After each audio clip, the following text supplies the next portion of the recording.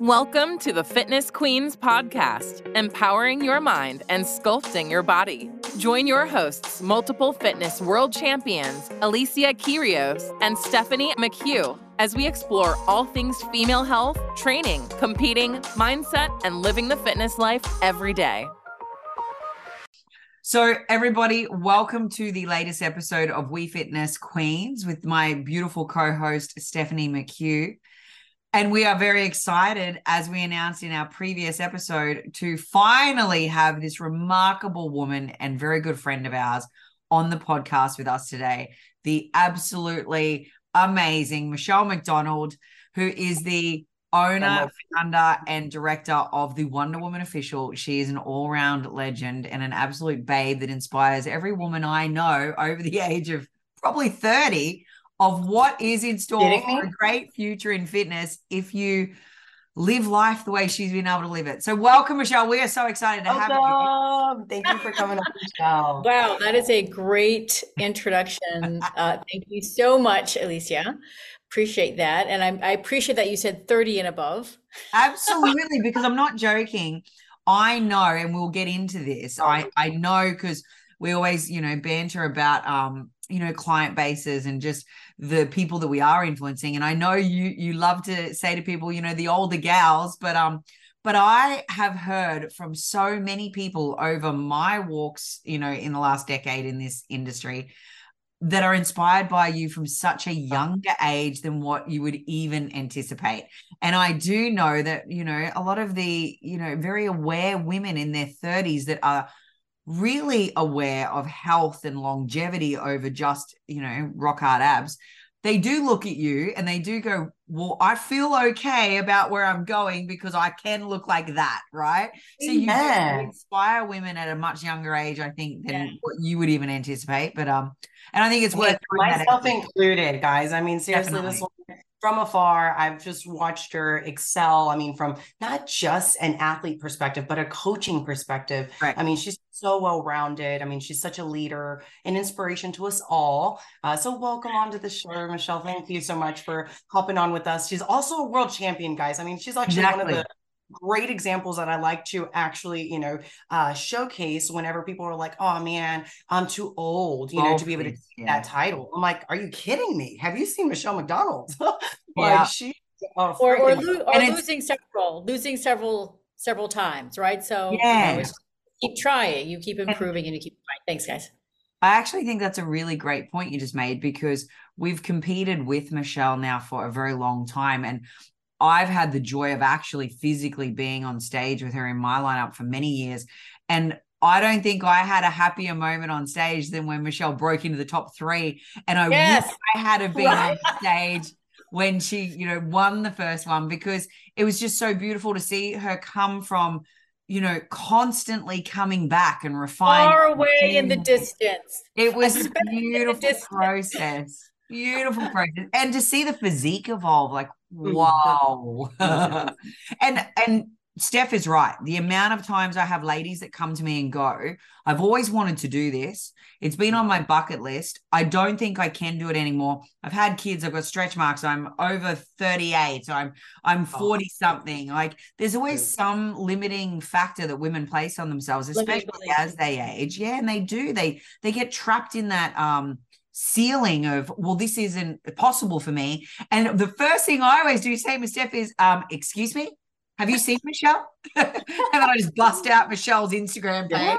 And you're promoting her left and right. Exactly. Like, the transformation that she's been able to do, not just physically. I'm telling you, for me, it's like watching how much she's really grown. Like, not again just muscle, but just, gosh, man, have you guys seen her mother? I mean, I'm sure she's gone viral so many times. Like, she's been able to actually showcase how older women have the stereotypical idea that, age is going to label how good of progress they can get, or how, hard work they have to, maybe do more than others. No, again, I'm going to leave the floor to Michelle, because I want her to give a little bit of some background, just, how you got here, and of course, what you do. This way, I leave it to you.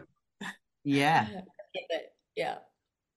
So Michelle, tell us why, and what inspired you to keep going as someone that entered this sport that we all love, you know, a little later than most do, but you were just persistent and resilient with such tenacity. And I love that about you. But obviously that's underpinned by a big, deep passion, right? Like you wouldn't be all those things if you weren't so passionate about not only the sport, but fitness and health in general. What drew you to that? And maybe share a little bit of background on your journey for everyone listening, because they don't know the ins and outs like we do. Right. Yeah, sure. Easy. So I've, you know, I was in yoga for a long time in my 30s, and I was crazy about it. I did it 2, 3 times a day. I competed in it, which a lot of people find that very surprising. How can you compete in yoga? But actually you can. And so I was, you know, I was going to a lot of advanced seminars, and I was looking around me. I was in my late 30s at this point in time, and I thought, gosh, you know, all of this effort, and I'm incredibly healthy. My joints are amazing. So I had significant health, positive health outcomes from yoga. But yet I thought, gosh, I'm entering my fourth decade. I'm entering my 40s, and I feel something's missing, because I was looking around me at, you know, at these advanced seminars, and I was seeing gals that were older than me, and who had been doing this much longer than me. And I wasn't getting that inspiration that I was looking for, right? And I was invited to go watch a friend of mine compete at her first show. It was an NPC show, and she had gone through an amazing transformation. I think she was young, right, in her late 20s, and had lost 25 pounds. And I went to the show, and you know, I'm looking at all these girls, and I saw a very specific look. They all had these round muscles. They were bikini girls. They looked beautiful. They were happy. They had energy. They were smiling. They were vibrant. They had abs. And I thought, well, they're all doing like something systematic, just like yogis were, you know, were crazy flexible. They're all doing something, and I like what it is that they're doing. I want to try this. And so that's how it started. I was already very much into nutrition, not the bodybuilding style of nutrition that we know, really prioritizing protein and all that jazz. But I was already a chef, and I had that yoga background. I knew about breathing. I knew about mindset. I knew about a lot of the stuff that's maybe missing in the bodybuilding world, or at least, you know, back when I started. But then when I layered on the training, it was like the trifecta. It really was a game changer. And oddly enough, the yoga that I do, which is Bikram yoga, not the originator, but the I guess the guru of the fellow who created Bikram, he actually was an IFBB judge. He coached people. He was a professor. So I found that fascinating as well. That lineage of yoga that I loved came from, you know, the family tree was this Indian fellow who was an IFBB judge, and he actually mentored one of the first Indians, Manatosh Roy, who won a Mr. Universe. Wow. Crazy, eh? Oh, yeah, I love the story. Yeah, it's like it's soaking all this in. Didn't know. I mean, That's actually, just to kind of piggyback off Michelle, just because I remember your yoga days. I still do. I was wondering, I found they're coming back. Yeah, like I've mentioned this to her multiple times. Like, I'm like, I don't think you knew this, but I followed you when you were like extremely flexible, doing all these back bends. Me like, too. All the time. I'm like, this woman is just so flexible. So, I mean, I really find that so interesting that you, of course, you were so deep into yoga at the time. I remember it, like you did a daily practice. You would like post daily about yoga. And I was still like an amateur in the WPFF at the time. And that was actually something that when I first started competing, I really looked for inspirations, which I've mentioned multiple times here on the podcast. Andrea Brazier was what kind of drew me to the brand in the first place. And it was women like, you know, again, with different backgrounds, like Michelle and like Alicia, just these unique, different muscle bellies and different looks and different body types that I found. I'm like, yeah, this is something I can, you know, realistically do for longer periods of time rather than just like fitting within a box. So I do find that what she just mentioned there, the evolution, right? Like her passion in her fitness industry has changed from a yoga standpoint, you know, to also a bodybuilding now. And I'm sure she mixes in some of all of her, you know, programming with some good flexibility stuff. I love that you're going to bring it back because I always loved it too. I used to really enjoy watching not only the video stuff that you would post, but those static poses in these absolutely incredible, positions. And I would be looking at you going, this woman is a literal pretzel. Like, this is impressive. And I do agree. I think that having that blend, because yoga looks at so many other aspects, is this beautiful yin and yang, right? And we yang inside of the weights room all the time with the resistance-based work that we're doing. And I think it's beautiful to incorporate that real yin process on the other side. So I'd love to see you bring it back. I think for all of the audience that has known you for the last probably half decade, they probably missed out on witnessing a lot of that because it was a little bit earlier. And I think they'd really benefit from seeing that. I'm so glad you're bringing it back. But tell us, because you've obviously come through, you hit this point where you've decided, I want what she's having, I'm going to get on that stage too. You got the bug, you fell in love with it clearly, because look at the evolution you've had since. You would have gone through some major life cycle changes throughout that time. And I know now you're someone that posts some really great posts around, change of life for ladies, walking into and stepping into, that next chapter in menopause. And also just recognizing the changes that happen as we walk through these, next decade chapters, as you call it. What are some of the common misconceptions that you see that people put out there versus what and you've lived? Right. Well, I'm so glad you asked that question. So, the common narrative, and we're seeing it really exacerbated now with the conversations around hormone therapy.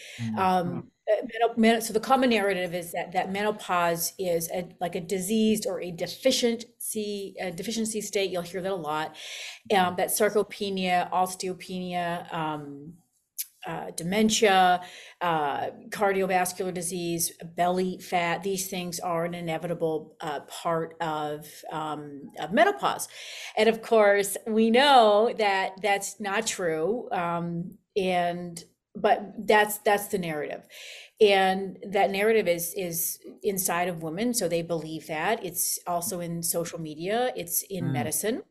And I'm sure you also have clients that come to you that have been to the doctors, they've done the rounds, and they've been told that they have to accept their current health reality because they're postmenopausal, and that's what happens.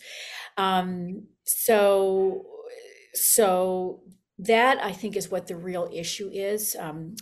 And what I've done with my own life, and now my life's work really is coaching women and coaching women to coach other women, so we can reach more people at once, because numbers are essential. Is that you can have a profound influence on how you experience the aging process, including the menopause, through lifestyle factors. And it's, and the research is there. The research backs it up, right? The research on how resistance training reduces your risk in very large numbers, not reduces your risk by 5%, but we're talking 30%, 45%, right, of dementia. A positive body composition drastically reduces your risk factor for like the top three, your cancers, diabetes, and CVD. And these are the biggest killers. These are the top three. So, we really need to change that narrative. So that's what it really excites me. I definitely am seeing some interesting pivots right now. We've got, some wonderful people that have quite a bit of clout, that are getting that message out there, that are doctors, and they're really being able to leverage themselves and what they have to say. People like Dr. Gabriel Lyon, of course. Love her. Yep, Dr. Stacy Sims. Two great examples out there, really kind of lambasting, hey, it doesn't have to be like this. So it's great. It's a very exciting time for women's health. And to your point, for young gals, when I was young, I absolutely did not have any positive role models for aging well as a woman. If you had asked me at 20, what would this be what 50 was like? Or even you, Alicia, at 40, I would be like, no way, that's not true. That's not real. That's not real. Like, yeah.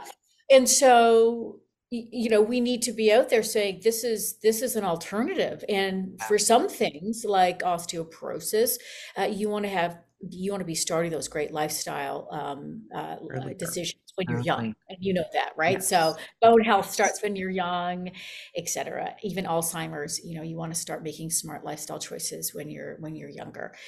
So it's an exciting time. That's amazing. I love everything you touched, Michelle, just because it's so true. I feel like women to have this like narrative so stuck in their brain because of what they've been told. And of course, not having the examples and role models in front of us to maybe lead the path and lead the way. But there's like, for example, for me, I'd never had, let's say, someone fit at 50 years old, in my community, like just in my, let's say, heritage and my, tradition.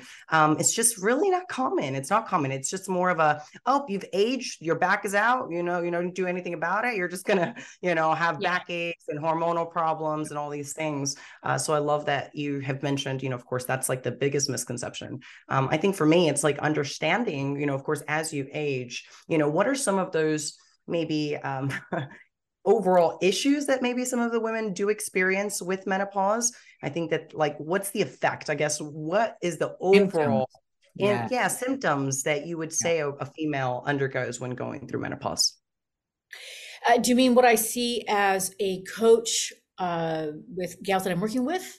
Yes. And then I think also too, what would be cool, Michelle, is to even, if you don't mind sharing a little bit of your own experience and how it looked and sort of even when it happened for you, because I don't know about you, but something I'm seeing more and more, and I know Dr. Gabrielle Lyons actually has touched on this in a few places, is it's happening earlier, like way, way earlier for a lot of women than what it would have happened in my mother's era even. And, it's a bit daunting for some and they don't see it coming and it can take them out sideways when they least expect it. And I think, maybe touching on that from a coach's perspective, but then also from your own personal would be super interesting for the listeners.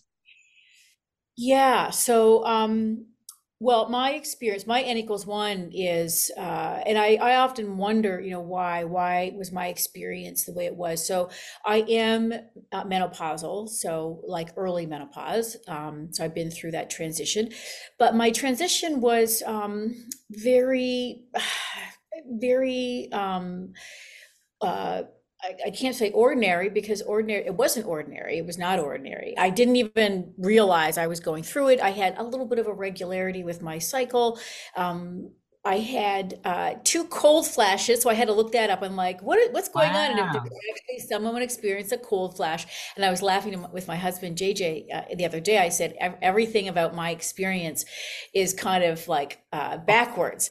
So, I really didn't suffer from any hot flashes or anything. I did experience some skin prickling in my mid-30s around I always noticed it when I would start a prep. When I would start a prep, I would get these my triceps would be very itchy, which was interesting.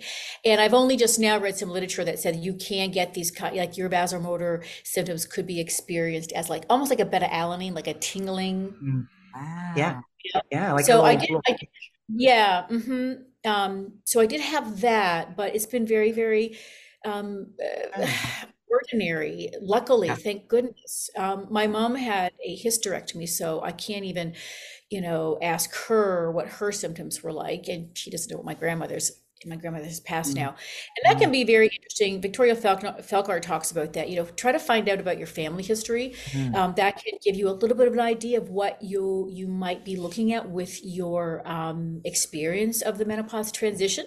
But of course, again, lifestyle is such a huge factor. Now, I know I have clients that are doing everything right, as we would call it, eating well, getting their protein in, training hard, that still experience, significant symptoms, hot flashes, and then particularly sleep disturbances. And a lot of times that those go hand in hand.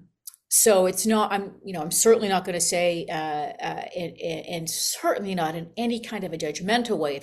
You've got to be careful of this, right? If you're suffering from symptoms, you're doing things wrong.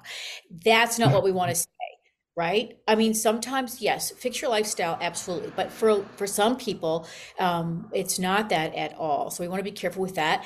But my experience was that doing everything right, it worked very, very well for me. And I'm so grateful that I started doing bodybuilding. I did bodybuilding. I started it because I wanted to look like that. I wanted to have those abs.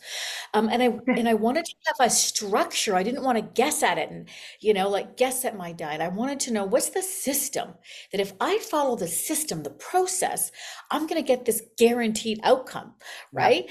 And bodybuilding provided me with that. But then when I think of now, and I'm not saying this in a vain way, but if I'm checking out my physique or doing progress pictures, I'm thinking, this is crazy. I'm 53 in a couple of weeks, and my glutes are better now than they were when I was 40 or 30. And that's kind of crazy. And I'm so grateful to myself. I'm like, do you guys hear this?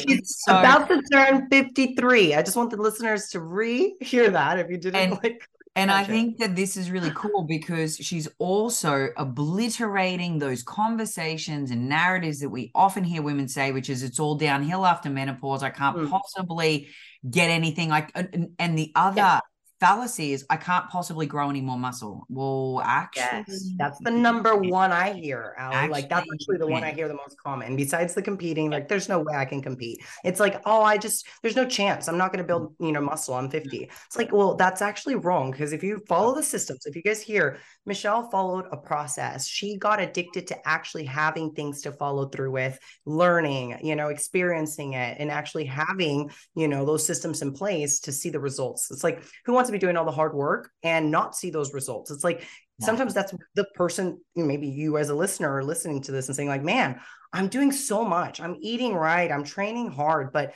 you don't see the results. There's something that usually is missing. There maybe aren't going together. Maybe your training and your eating methods aren't really going accordingly to help facilitate more muscle growth. It could be that you're dieting too much. Maybe you're in a deficit or you're chronically dieting. All these things that she's really bringing up. I just want everyone to really be tuning into how well she's at process driven. Like she's so process driven, which is what makes her successful. And she's actually following through with all these processes. It's not just like, let me start one thing and then hop off and then start something else and then hop off. She's really going through years on end. And just question, Michelle, because I think for the listeners here, because we were talking about yoga, just time frame. How long have you been bodybuilding or since you saw your friend compete 39. On that NPC show? 39. 39. So she's 39. Wow, amazing. So 14, going on 14 years, right? Woo-hoo. Amazing. Yeah. And so just for everyone listening too, that's a sign that, hey, Michelle didn't look like she did overnight. It wasn't an overnight success. This is a lady that has invested everything into, running the process and finessing it, then running it and analyzing it and finessing it and running it again and finessing it again. She hasn't dropped the ball. She hasn't had off seasons away from it. It's become the fabric of her life. And this is a really, I think, important take home is that this isn't something that Michelle's gone is just going to be a sport for me. This is something where she's gone, hey, I love this. I love everything about this journey. I'm throwing my whole self into it. And she's done that for the last 14 years.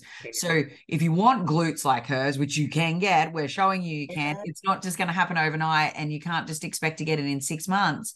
You've actually got to apply yourself to this much bigger picture of what does health look like and where am I consistently applying myself? Because it's not that Michelle does anything magic, that no one knows that she has in a pill form. She's literally just consistent as heck and constantly reviewing her process. So, I think there's magic in getting awareness around that, because she looks ridiculously good, people. I just trained with her. It's ridiculously. And I was like, trained together. Yes, we actually were able to do a training session in Australia. We were, it's so funny because we see each other multiple times in the year, but never across the globe. It's always just kind of been within each other's countries. And it's really cool because I saw Michelle's glutes in person. I'm like, wait, this is the best glutes I've seen on you, Michelle. Like I've seen you multiple times in person.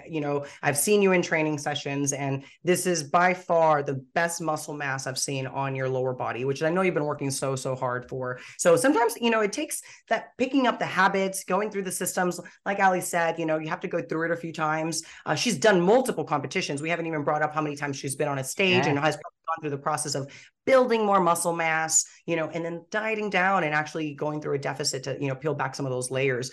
So I do think that, just hearing the background of where she comes from, it's very important to kind of dial into the timeline as well as to her habits and everything that she's mentioning here. My biggest thing is takeaway is the fact that she's been focusing on building muscle over all this time. So no matter what, like, it's not just the stage. I mean, maybe that was a goal or deadline that she might have had in front of her, but it was really the fact that she wanted to build up her physique and be strong and have some good, aesthetic, different, shapes. She said she wanted abs, she wants glutes, and all these things that she's had to work really hard, with adding more layers to her frame. So my question to you, Michelle, is, obviously, what are some of the key changes women should expect in their bodies during menopause, and how they didn't adapt their fitness routines accordingly? Because this is, of course, going back to building muscle, right? Like, some girls are just doing more cardio, or just like, doing high intensity interval training, on end, because this is what they know. So I kind of bring in a layout as far as building muscle and how you've seen, I guess, those challenges and differences when you hit menopause. That's a tough one. It's a tough one because the experience of the menopause transition is going to be incredibly individual. And depending on where your current, health state is, and what your habits are, and then the other, sort of hereditary factors, it's so individual. So I just want to say that first of all, but I can definitely talk about some of the common mistakes, I guess, for lack of a better word, that you can avoid, right? So for sure, your focus when you're entering your perimenopausal years should be on developing a great resistance training routine. And as we know, that means focusing on getting stronger. There really needs to be a focus on that, as opposed to just hypertrophy. So if you're somebody who's used to going to the gym and sculpting, and you've been able to kind of work with that with some cardio and dinners and alcohol on the weekends and that sort of thing, you might find that doesn't serve you, and you actually are going to have to focus on the kind of intense lifting that drives that adaptive response in the body. So heavy lifting. So that's one thing that I think served me really well. I did get into powerlifting. And I know sometimes that can be controversial with bodybuilding, fears of, strengthening the erectors and all that jazz. But there is that shift that needs to be made to actually getting strong. So that's one. The other is cardio.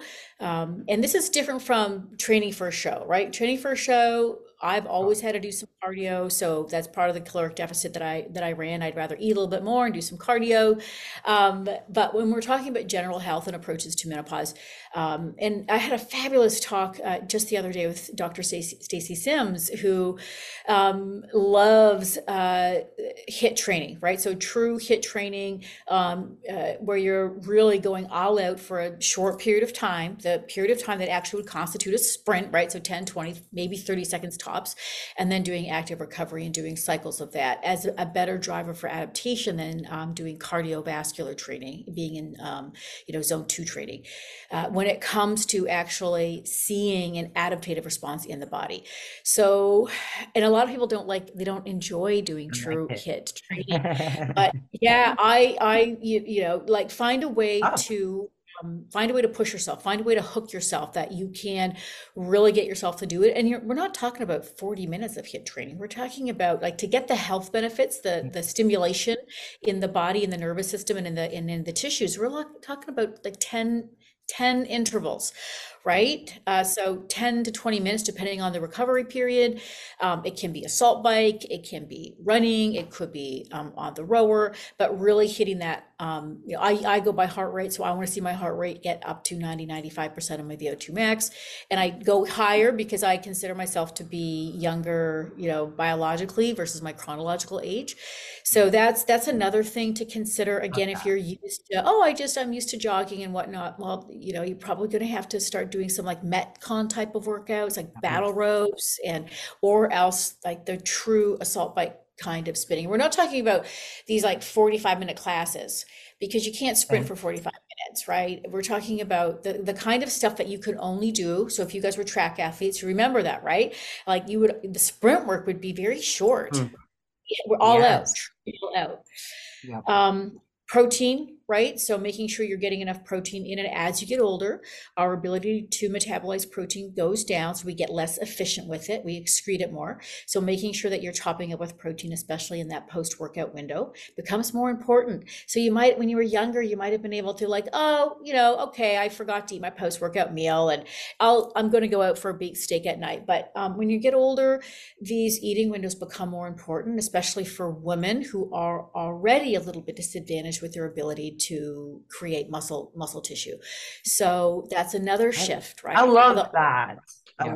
Go ahead. No, keep going. I'm talking about meal timing here because we've touched so much on that on our previous episodes. So I know previous listeners and stuff, are probably like, oh man, they've touched that, not just for menopause. I mean, literally just the fact that it's so important. A lot of stuff, what happens for the peri and the transition, I'm like, well, it's true for all ages, but I call it your play space, your ability to fool around in the perimenopause transition, and in menopause, it narrows. Yeah. Right. And the higher your goal, the higher outcome, the higher level of outcome you aspire to, the more narrow. Yeah, makes sense. So you just got to understand that it's like risk reward, or like pleasure, pain. How fun is this thing that I want to do? And like just fooling around with your food. And is that going to give me the outcome that I want? So just making different choices and understanding the outcomes for that. Sleep is a huge one. You cannot miss sleep like you can when you were young. When you were young, you could do all kinds of things and still like put on muscle, but you will have to change your habits. So sleep is huge. Managing your stress. So we always have to manage our stress, but when we're older, even more so. So just having clear boundaries, that's another huge one that you really can't fool around with. And having tools, right? So I have a lot of stressful things in my life, for example, but I have a lot of tools. Again, I'm so grateful for the decade that I went deep with yoga.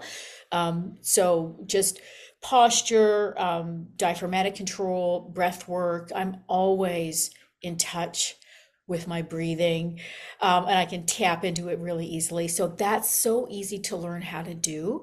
Wind down routines, if you need to do a wind down routine, key. So there's a lot of things that you can do that allow you to have a very, high stress life, but not get stressed out. And to recognize if you're getting to your limit, just check out, I'm going to have to cancel on this. I'm so sorry. Can we do it next week? So easy to do. And I think when you're older, hopefully it'll be easier for you to have those conversations, not be so in your head. So and then recovery is the other thing I think I should really mention, is you really have to, and that's something that I personally experienced a lot with this last prep. I noticed my recovery really changed. And I was the kind of gal that could do 90 minutes, no problem, balls to the wall, a lot of heavy lifting, and a lot of volume after a heavy lifting session. So I could do 4 sets of, 6 on the deadlift, and then and really be at that high intensity. And then I would go and do split squats and step ups, and I would do so much other stuff, leg press. And now I'm like 4 exercises, maybe 5, and I'm done. Now I'm not saying that for everyone that's in the menopause transition, that's going to be true for you. But for people that train at a high level, that really push, that have that neural drive, you guys know what I mean, right? And you're used to just, having endless amounts of energy, you might have to adjust, right? Because it's going to take longer for your body to recover from those intense sessions. So just be aware of that. And once you adjust, don't worry about muscle loss, because we know that we grow muscle during the recovery phase. So just focus on that intensity. Yeah, and they get the food in and get the rest in. Yep, I love that. And one thing that I do want to raise this, because I think this is a really important and unique factor for you too. But it's definitely something that I have conversations with clients on when they're going through some of the more, problematic symptoms in this phase of life. And they're still drinking, Michelle, and they're still doing these, quite prolific social events with friends where they feel like they can't say no to things and they can't put up boundaries, but it does impact upon the symptoms that they face and their ability to actually have, I think, better recovery and better sleep, and to down regulate the CNS that might be, overtoned at the time. There's a lot of it. And I don't know if it's just a broad, blanket to say that when you step into that space and you have less things to do, perhaps for a lot of these people that are stepping into semi-retirement, the drinking becomes more prevalent. I don't know. I don't know if it's just that it's then time with friends they didn't have, or if it's, I don't know, maybe even idle hands. But I feel like, and I'm constantly having conversations where I'm like, can we curb the amount of drinking? And I think for everyone that doesn't know, Michelle doesn't drink at all, like not at all, and hasn't done for a very long time, like well over a decade.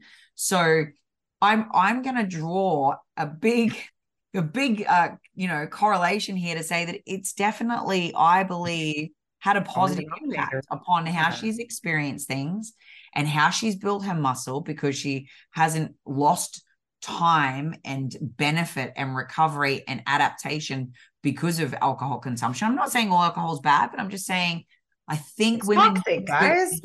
I think women do need to appreciate that it is part of the lifestyle factors that may need to change. And it might not be eliminating it completely. You don't have to be like Michelle, but it would be aware of frequency and dosage, definitely. I mean, Michelle, what's your take on it? Is that a conversation you have to have too with a lot of ladies that are sort of, 40s and above? Because I find it's definitely a common theme in a lot of the ones I have to have. I don't have it a lot, but when I do have it, I'm really honest. It is a hepatotoxin, right? So it is damaging to the liver, and I call it, aging in a glass. So it does accelerate the aging process, especially, the things that we're vain about, our skin, especially around the eyes, in the face. It does really age you. I mean, you can tell somebody who's been drinking regularly, especially when they hit their 40s, and somebody who rarely drinks. The great thing is that you can recover a lot just from stopping. Or just really tightly regulating, like treat it. I would say, I certainly don't think people have to not drink. I don't drink because JJ, as you know, is 23 years NA. And I actually don't process alcohol very well. So I, even from like an ounce, I'll get very red and glassy eyed, and my veins will be bulging. It just doesn't process in my body. So it stays as alcohol for a very long time. My body doesn't process it and break it down. And I feel lucky because it was very obvious to me what it was. Like it's like your body can't break it down. You see the toxic effects to your body. And I would literally going out for dinner, and there was this beautiful elevator that I would go downstairs, and elevator had this wonderful mirror, and I would feel fantastic going out to dinner with my Russian friends. This was back in my 30s. But when I would come home at 1 o'clock in the morning, after I'd had a couple of glasses of champagne or whatever, I would be like, who is this person? It was like I had aged 10 years.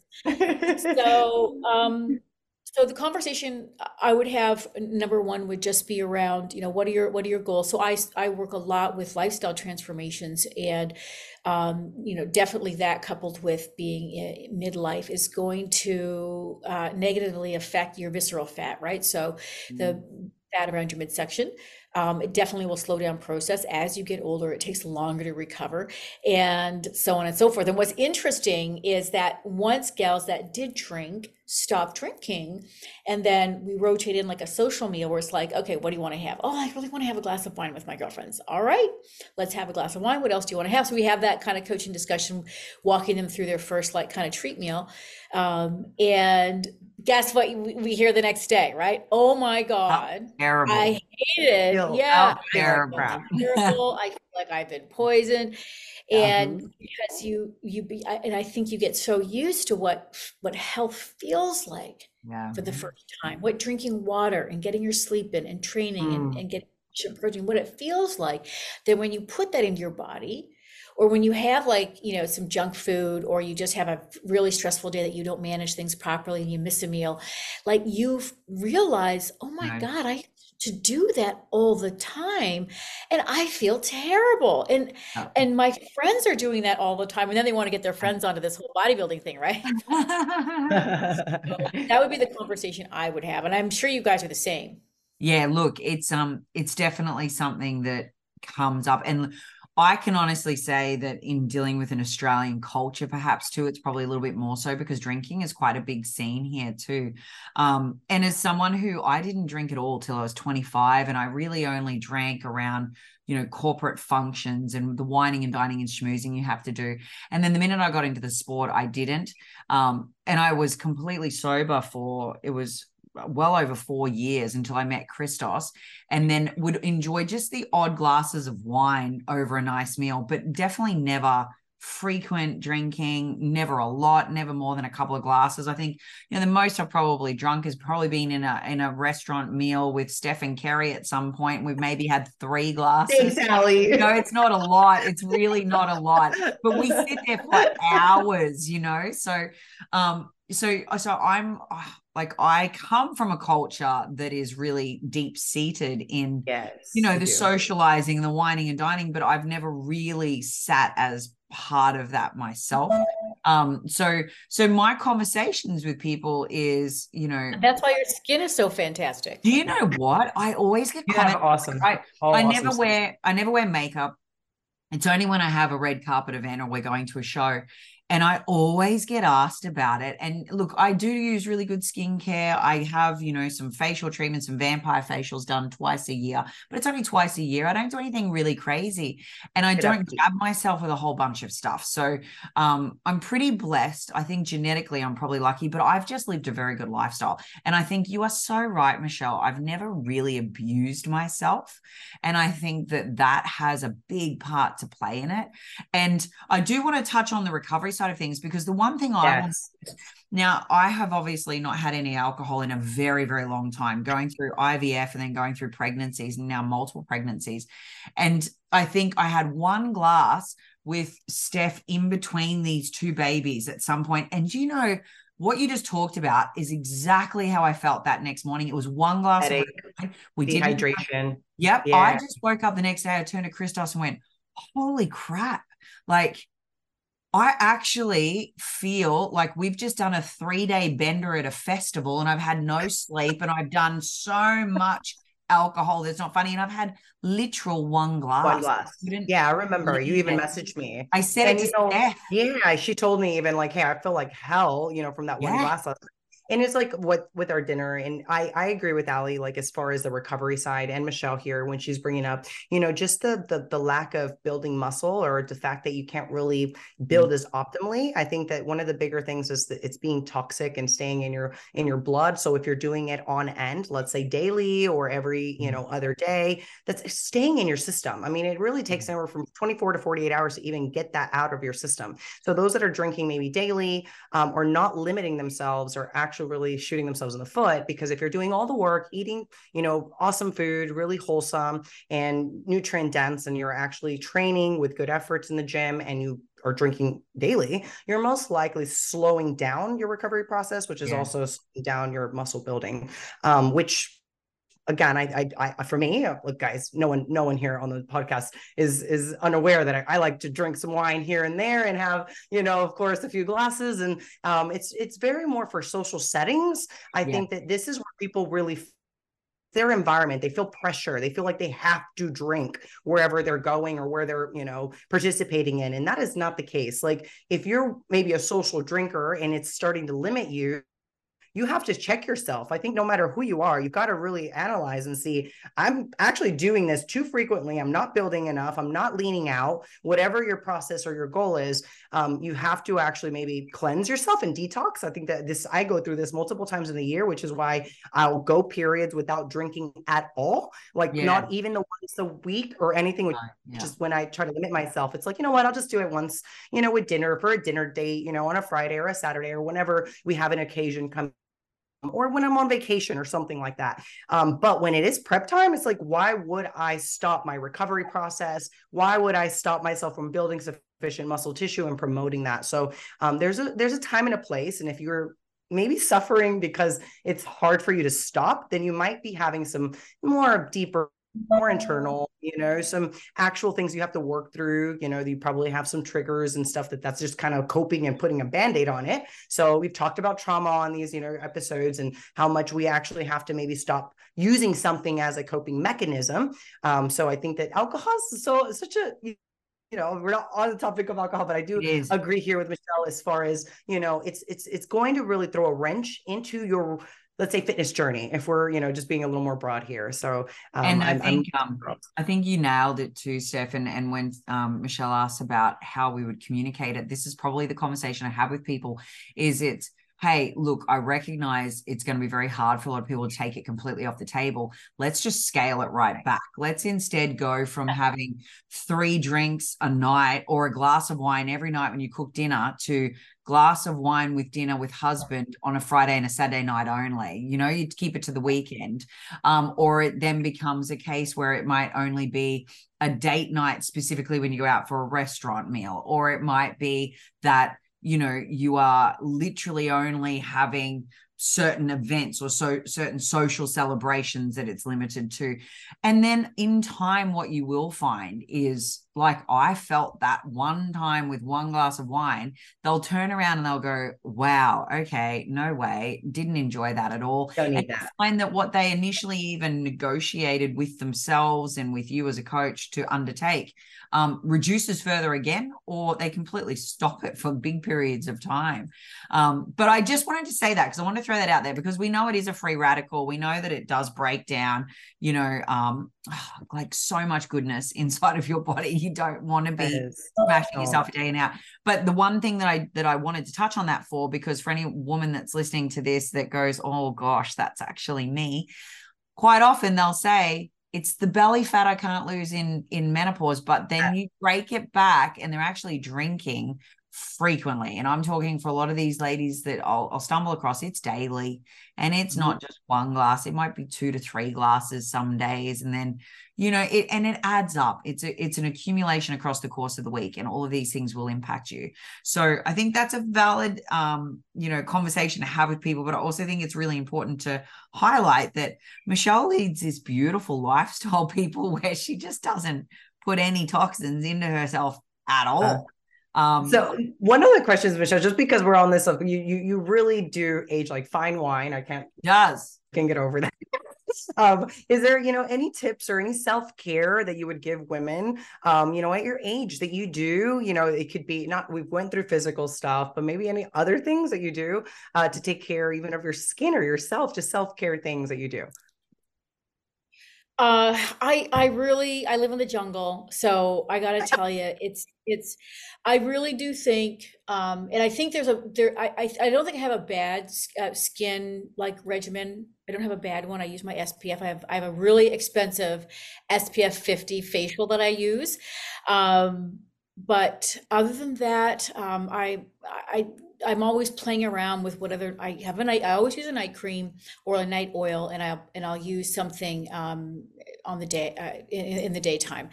I don't use an eye cream. I haven't done a vampire facial. So it's really, I feel honestly like a combination of just not having a bad skin regimen, but having a lot of joy in my life. So even if I'm insanely busy and having those 13, 14-hour days, I'm still very much in touch with my why, like why I'm doing it. I'm very joyful. It's very easy for me to flip from, focusing on working and getting stuff done and putting out fires to playing with the dogs and joking around with my mother or my husband. And I think that comes from yoga and just so much coaching other women and a lot of mindset work, right?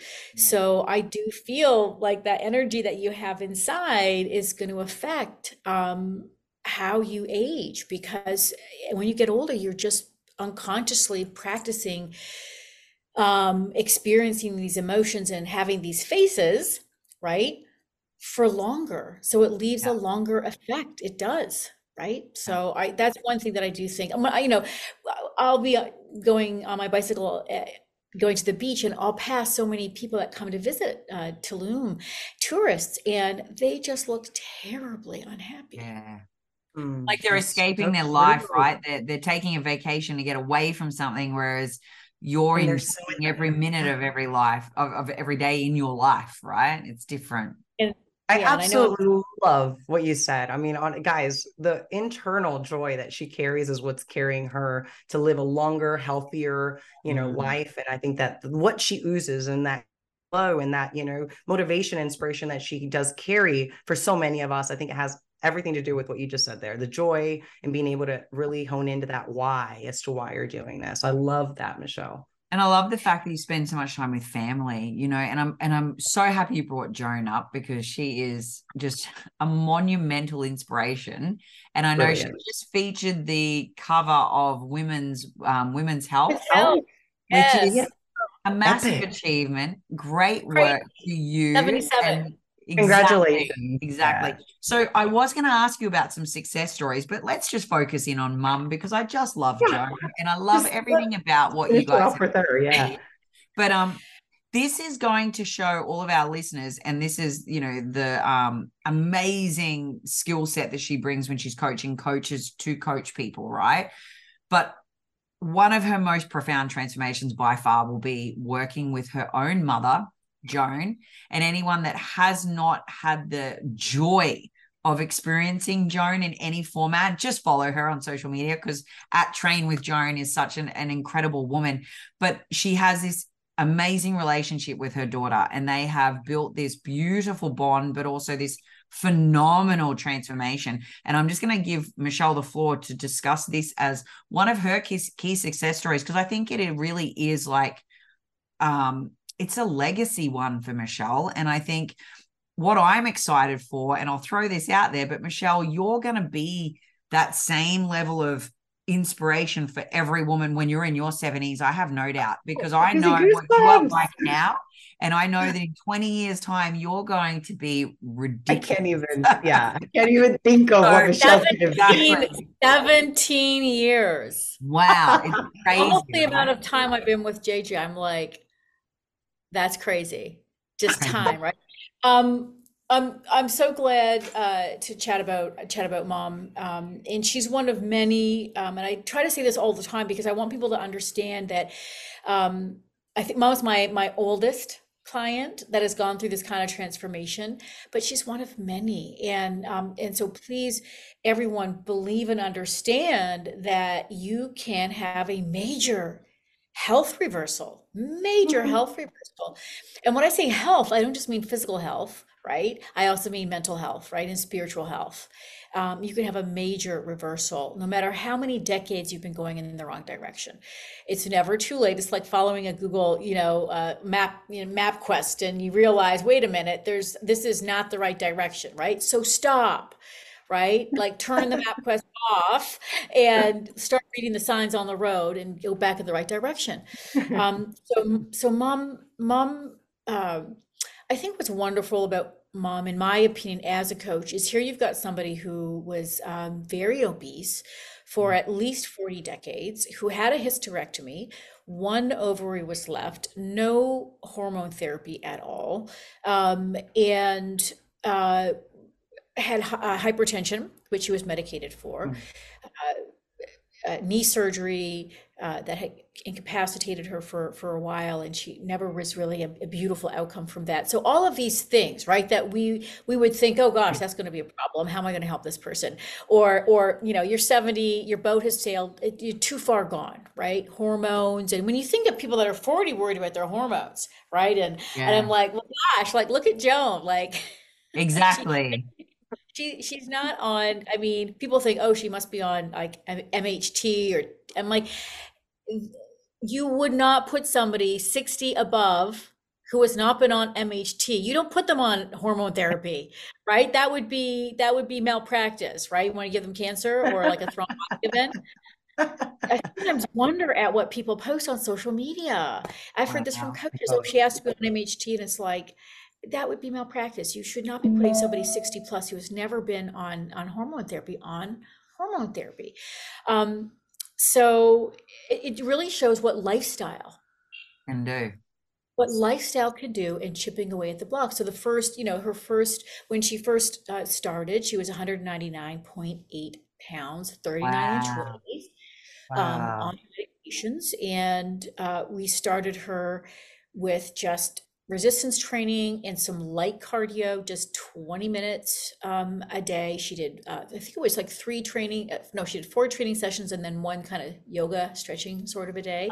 And the workouts were short, like 4 exercises, mostly machine, a little bit of dumbbell work. And she dropped that first month, and it's very, very common in my clients that are very overweight, and we do a cut right away. Like we start on baseline, what's called baseline. So we match people's existing calories. We try to, Joan was probably eating around, I don't know, maybe 900 or 1,000 calories. So I started her on a kind of standard 1,500 calorie diet. She wasn't able to eat it.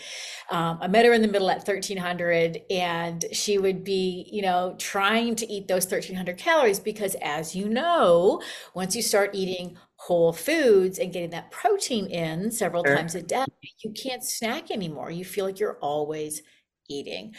So she dropped, I think she went from 39 to 37 inches in the first 4 weeks at the waist. She dropped, I think, 11 or 12 pounds in the first 4 weeks. And then she did the same thing. So we rapidly got her below 35 inches at the waist, which is like the marker for increased, sharp increased risk of CVD. And she went down to 155 by the summer. And she originally I just had wanted to get 30 pounds off her. If I get 30 pounds off her, get her waist down to like 34, at least she was out of that danger zone. Yeah. Yeah. And she actually said to me when she was, I think, 155 pounds, she said, I don't want to lose any more weight. I don't want to get too gaunt looking. I said, don't worry, Mom, you're not going to be gaunt looking. And then we didn't focus on, by the summertime, we worked on like a slight reverse to maintenance. She never got really low on her calories. For her, it was really about just getting the training in and getting stronger. In fact, I started to increase her calories a little bit because her appetite picked up by about month 4. And so we increased them just a little bit.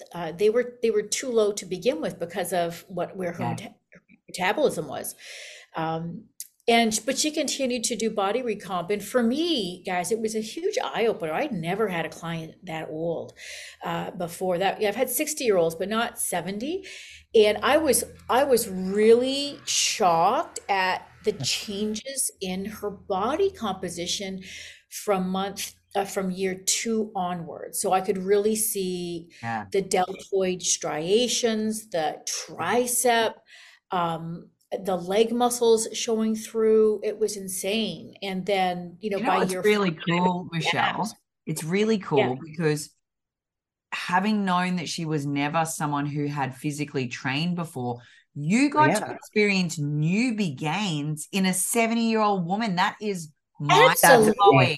How cool insane. is that? It's so freaking cool. I would have been incredibly, if you would have asked me before getting to work with Joan, and subsequently more, I wasn't kind of specializing in 50 plus until maybe 4 years ago.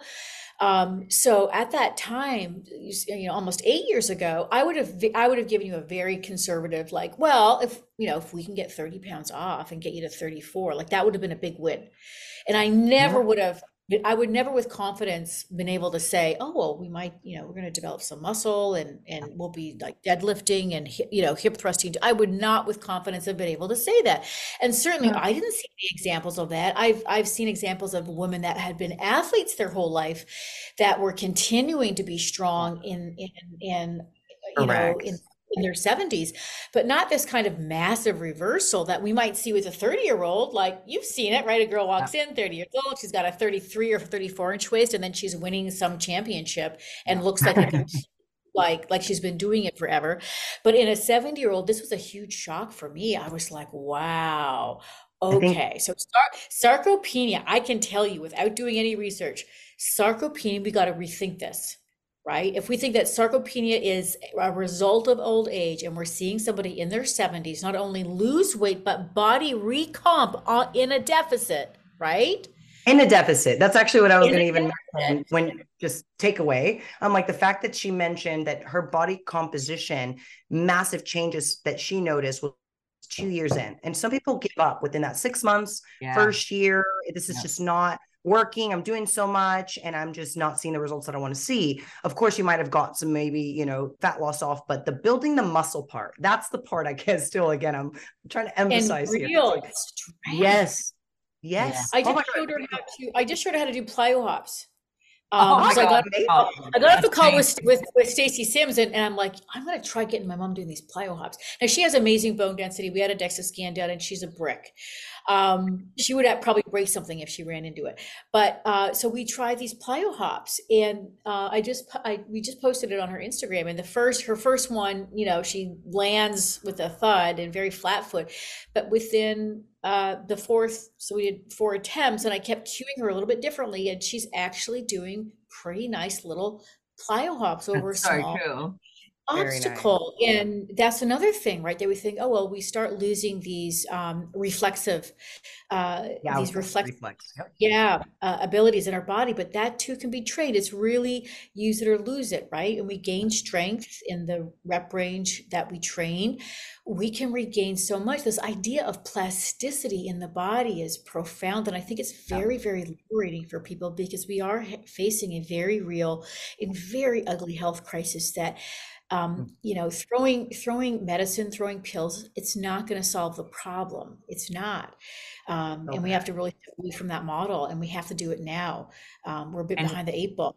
You look at some of the key things that people have, mortality from as they age. And one of the biggest factors that is away from CVD and, some of the more common known, cancers, the things that we know take people, it's falls.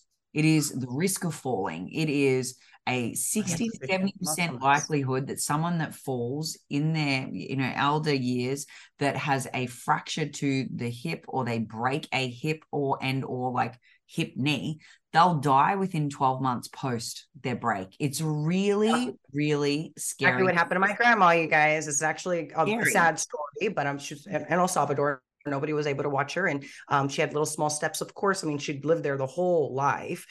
So it's not like you're going to remodel your home that you've been in. And so she fell and actually not within, honestly, Allie, I think it might've been a month and a half. And she did pass away from, just internal bleeding. Yeah. And going back into just where we're really bringing up Joan here, because I find that she inspires not just myself and, so many everyone globally, because I find that the narrative that the age is going to cripple you or you're just it's past you and you just can't do it anymore, but it's all the stories and those excuses that we build in our in our head that we believe. And when we start breaking those chains and those stories that we're creating, it's very important to actually take that action and maybe seek professional help. And I'm more inspired every year by Michelle and Joan, because they're doing this experiment. I call this all the time, like more of this transformation experiment, reversal of life, like she says. And I think that's the best way to put it, because it inspires me to want that from my mother. And I mean, I don't know how many women maybe are listening to this and saying, man, I want my mom to live longer. I want, you know, her to change. And she's so hard-headed, right? Like she's so hard-headed, she won't change. Like, and that's kind of what I've been, you know, struggling with. And I bring this up to Michelle when I see her and kind of ask her, you know, of course, like, how do you know, get your mom to do these things, when just how does she listen to you? Like, I mean, I'm her daughter and she just doesn't really listen to me. And as much as she knows I can help her, like, it's just one of those things. I find it's their mindset. Just from a takeaway from everything that I've heard Michelle on today's podcast, is your mindset has to change. Your lifestyle changes really have to change. You have to make deeper priorities with building muscle and strength, you know, having, of course, the right process and systems in place for you to follow through with them. And just being able to still kind of stop using those numbers and excuses in your brain, because I find that most of us, no matter what age we are, we will use it at some part of our life. Oh, I'm no longer, you know, this age, or oh, I'm here, right? And I think too, the thing is that you've just identified for so many people, Michelle, nothing's actually off the table. Like, there is no actual ceiling. You've just blown all of those things out of the water. And the fact that, you know, I feel very confident that if Joan has a fall anytime in the next 10, 15 years, this woman will be able to catch herself. She will be able to brace herself. She will be able to prevent that fall being drastic or break through the wall. Right? Remember. Exactly. She actually did have a terrible fall on her bicycle last summer, like really bad. And she was looking over her shoulder and the bike veered off and she ran right into a cement block, you know, like the big cement blocks that and she hit it, and she literally, and Jay and I were like, ah, and she jumped up, grabbed her bike and put it back on the sidewalk, because she had come off the sidewalk into the ditch, put it back on and pedaled off again. And we're just thinking, like, wow. Oh my God. Whoa. Oh my God. Yeah, crazy. Wow. But yeah, to your point, I mean, sarcopenia, lifestyle, right? And the benefits of resistance training, increased neuroplasticity, right? Like that, there's research that supports that. Whereas being sedentary and drinking alcohol have the opposite outcome. You want to accelerate or increase your risk of plaques on your brain and Alzheimer's. That's what you should do.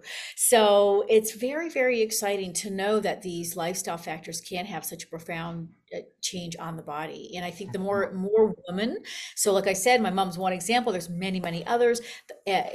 My clients, they're really on social media and they are sharing their story. They're getting into newspapers, getting on radio stations.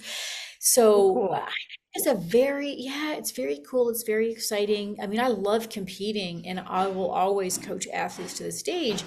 But I'm also, my heart, like my why is this changing the narrative for women? Because like I said, when I was young, I thought like 50 was it, and getting old and feeble, that was the reality.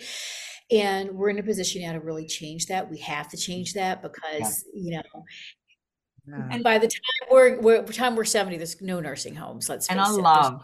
I love this message for so many reasons, but I probably have even more of a personal attachment to it now because I've had my forever family later in life, you know, so I'm here having my second baby. I'll have 2 under 2, you know, and I'm not in my 20s anymore. You know, I'm looking at life and going, okay, so when I'm 70, my kids are going to be giving me grandkids. I want to be able to enjoy them. I want to be able to run around with them. I want to be able to, I want to be at venues and social events and celebrations of achievements of my children when they're in their young and mid-adult life, and have people say, I cannot believe that's your mom. Like, I can't believe she looks that good. I can't believe she's that age. Like, I want to be a Joan.